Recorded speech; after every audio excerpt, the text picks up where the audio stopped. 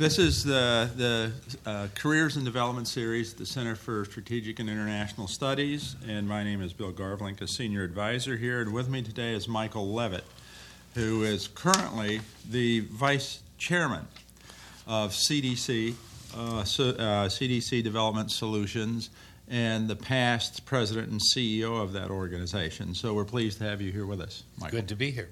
Let me ask you one question. You've worked and focused on creating local private industry or private businesses in some of the more difficult countries to work in the world. And I know in our discussions you're positive about recent trends in economic development and perhaps even economic development in these difficult environments. Could you comment on that a little bit?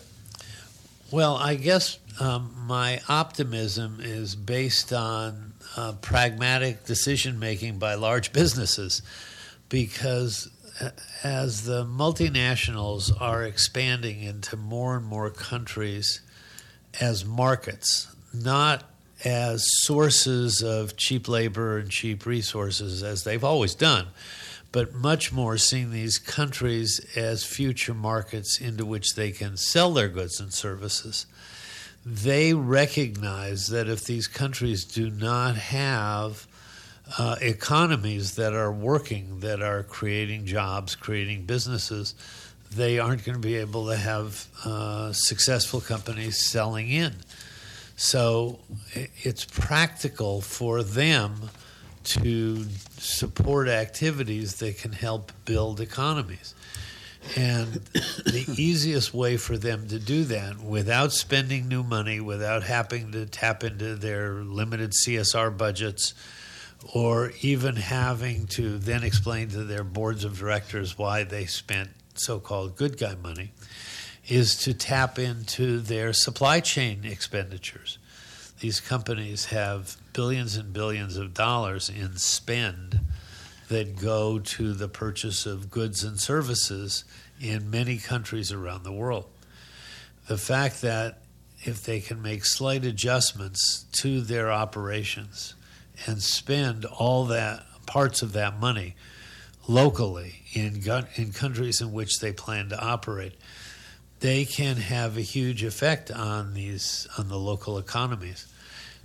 So since we know the companies are growing, they're expanding, they're moving into these countries inevitably, and that they can be more flexible in their supply chains than they used to be, I have reason for optimism, again, just based on the practical expansion of big business. Interesting. I have to ask you a question about how you got into the business. You have one of the more interesting backgrounds of some of the folks who have actually spent 20 years or more working on the development side of international relations. As you've been a White House fellow, you've been a Harvard fellow, and you've been involved with some film production companies that involve the Raiders of the Lost Ark and Star Wars. And then you moved into, over time, the development field and working in these difficult areas and promoting private sector development. So it'd be interesting if you could talk just for a little bit of what brought you into the development field. Well, some might say that working in the fantasy world of the movie business prepares you for international development unlike any other.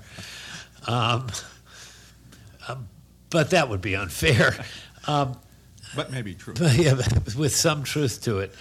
I'll tell you one thing is, in the movie business, even when you're successful, you're not sure why. You have to learn to live with a lot of, how did that happen? And as you know, that's really true in development. Sometimes when the programs we visioned work out, we know they didn't work out really the way we thought they were going to work out, but They worked out. So do you pat yourself on the back for the brilliant strategy, or do you late at night scratch your head and say, I'm glad it happened, but how the hell did it happen? Well, that's right. That's a successful movie.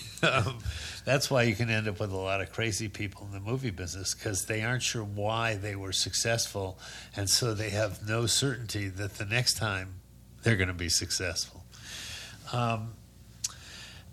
I would like to say I had a brilliant career strategy that led me into international development. It would be nice to say it would be a lie. I must say, however I got here, I'm really glad I got here. I cannot imagine a happier outcome, frankly. You know, when people talk about retirement, I just say, why would I retire? Why would I stop doing international development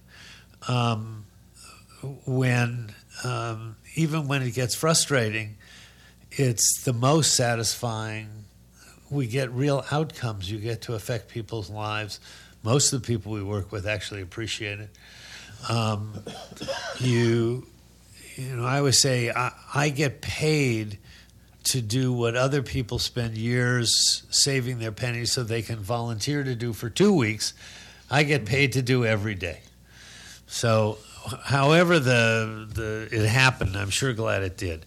And ironically, I didn't see it happening. I got headhunted for the job at CDC, and because they saw a combination of things I had done. I had been in international business. I had been in government. I certainly had been in the entertainment business, but a lot with marketing, with writing, with creative stuff. And I had been in management settings, administrative and management settings a lot. So they saw a combination of things and a little creativity.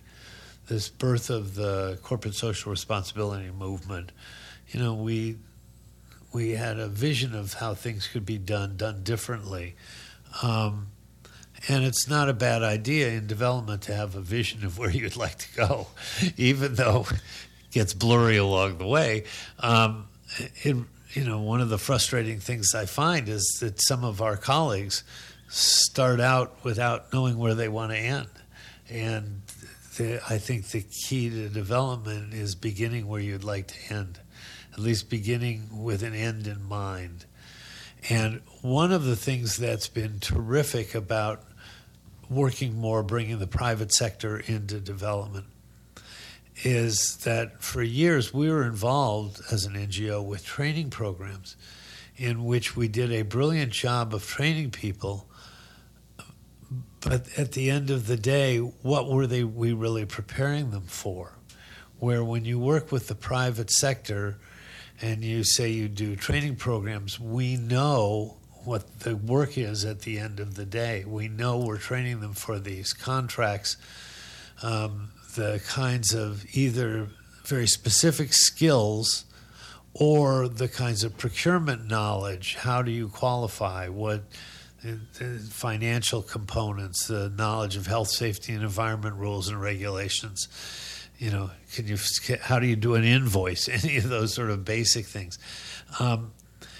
Training with an end in mind, we find inspires the trainees a lot more, allows you to measure success, and is a lot less frustrating. So this sort of begin where you would like to end is not a bad motto for development.